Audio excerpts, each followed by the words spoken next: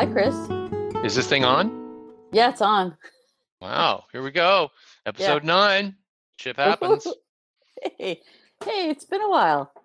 I know we're almost at a decade.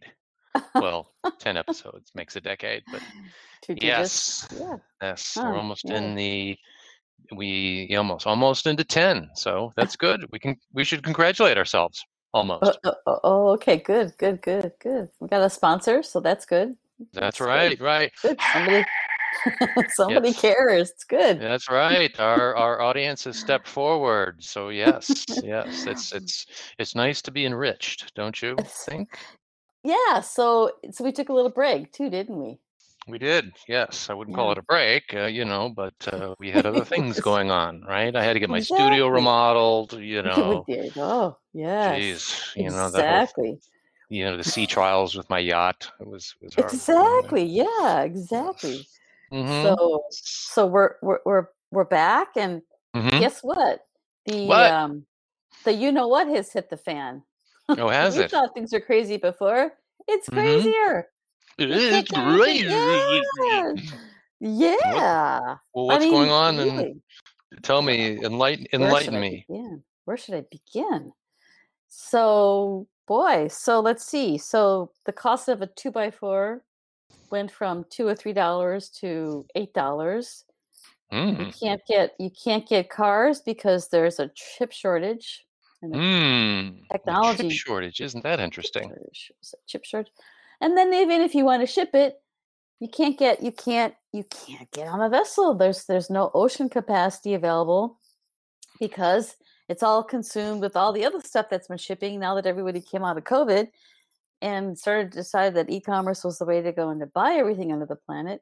So you can't even get it shipped from anywhere to anywhere. Well, you can, but it used to cost $2,000 to $3,000 per 40-foot container to ship from China, Shanghai to, let's say, Long Beach, Los Angeles. Just last week, one of my customers said they were paying $20,000 for one container, just for the What? freight only. Yes. What is up with And that?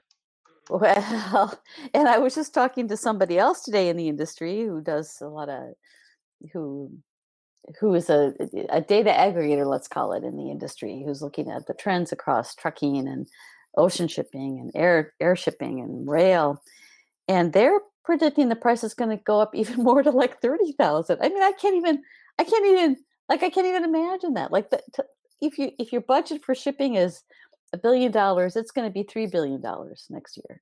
It's just crazy. It's crazy. It's crazy. So Now, does this mean our friends at Maersk and Hapag and so forth, are they running at 100% capacity? yes, You yes, think they're running every ship, yes, every vessel? yes, No kidding. They're not hiding a yes. few just to keep prices high. No, that's the whole point. They're really good. It's really because everybody's buying stuff now. We all came out of COVID, Mm. or we all got a little bit of money in the U.S. We had this whole stimulus. So Mm-hmm. e-commerce is what's really been driving all this. What's so interesting though, like even the rail, what's happening with the rail shipments is that they're at capacity right now and they're turning away shipments, which is never heard of before. I mean, if you look at the cost of shipping, most expensive is air, the next is ocean by a lot. I mean, it's a lot cheaper than air. The next is truck, and then the next is rail. Well, the rails are full, at least in the US, and they're turning away business. It's really crazy. Yeah. So Well, what stuff is being bought? I mean, ultimately, if you have all this extra time in your day because you're at home and you're looking at your computer, right? There's only so many chairs or paper towels or, you know, phones or whatever else it is, right? But what is it that people are buying in such crazy capacity? It's as if well, everybody is starting over with nothing in their house and well, needing to in furnish it all essence. at once. Well, there's a whole remodeling trend that's happening right now, right? If you need an appliance that's made somewhere in Asia, forget Uh-huh. it. You'll never get it. We're remodeling our house, and we were looking at quartzite, which comes from Italy. Yes, from Italy. by by ocean container. Well, they're backlogged by 2 months to get a slab of quartzite.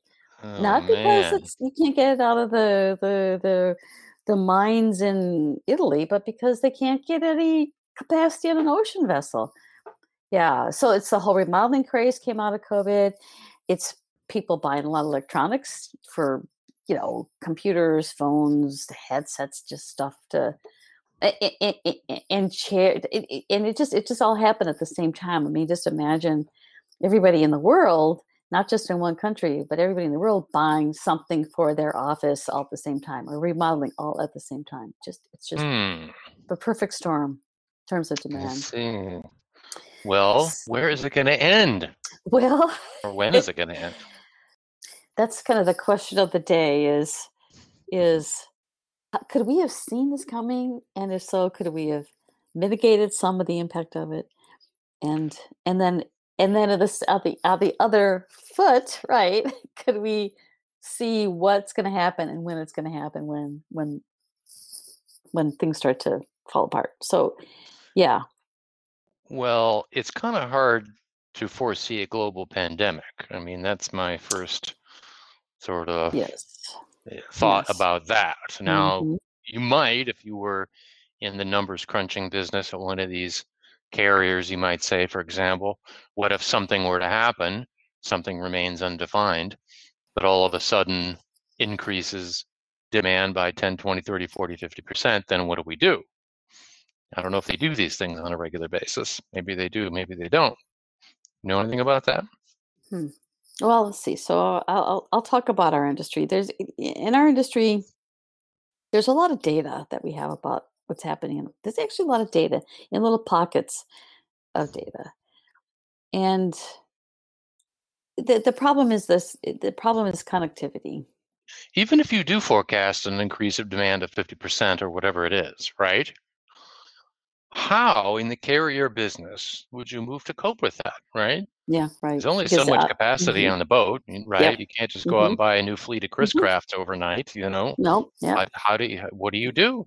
It doesn't seem to offer very much flexibility. Right. So that's an interesting point, Chris. So how do you create flexibility? Ooh, I like that thinking. I like that thinking. I don't have an answer, but I like that Hmm. word. I Well, like unless that you want word.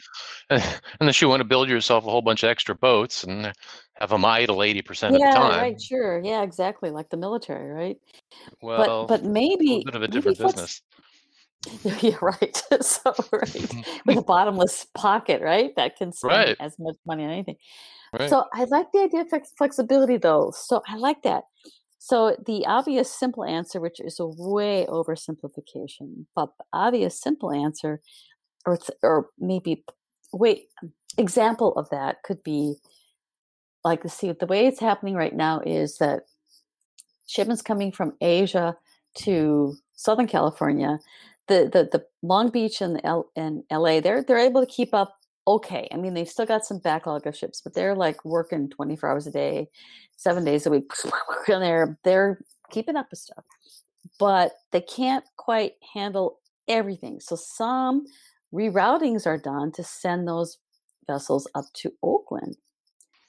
Now, Hmm. Oakland, on the other hand, is not as efficient. They're not used to kind of the kind of volumes. Oakland's completely hosed up. It takes 2+ weeks sitting outside the port of Oakland before you can get in and get a berth and get your cargo unloaded, which then has a cascading problem because then your next port of call would be Seattle. Your next port of call could be Vancouver, Canada.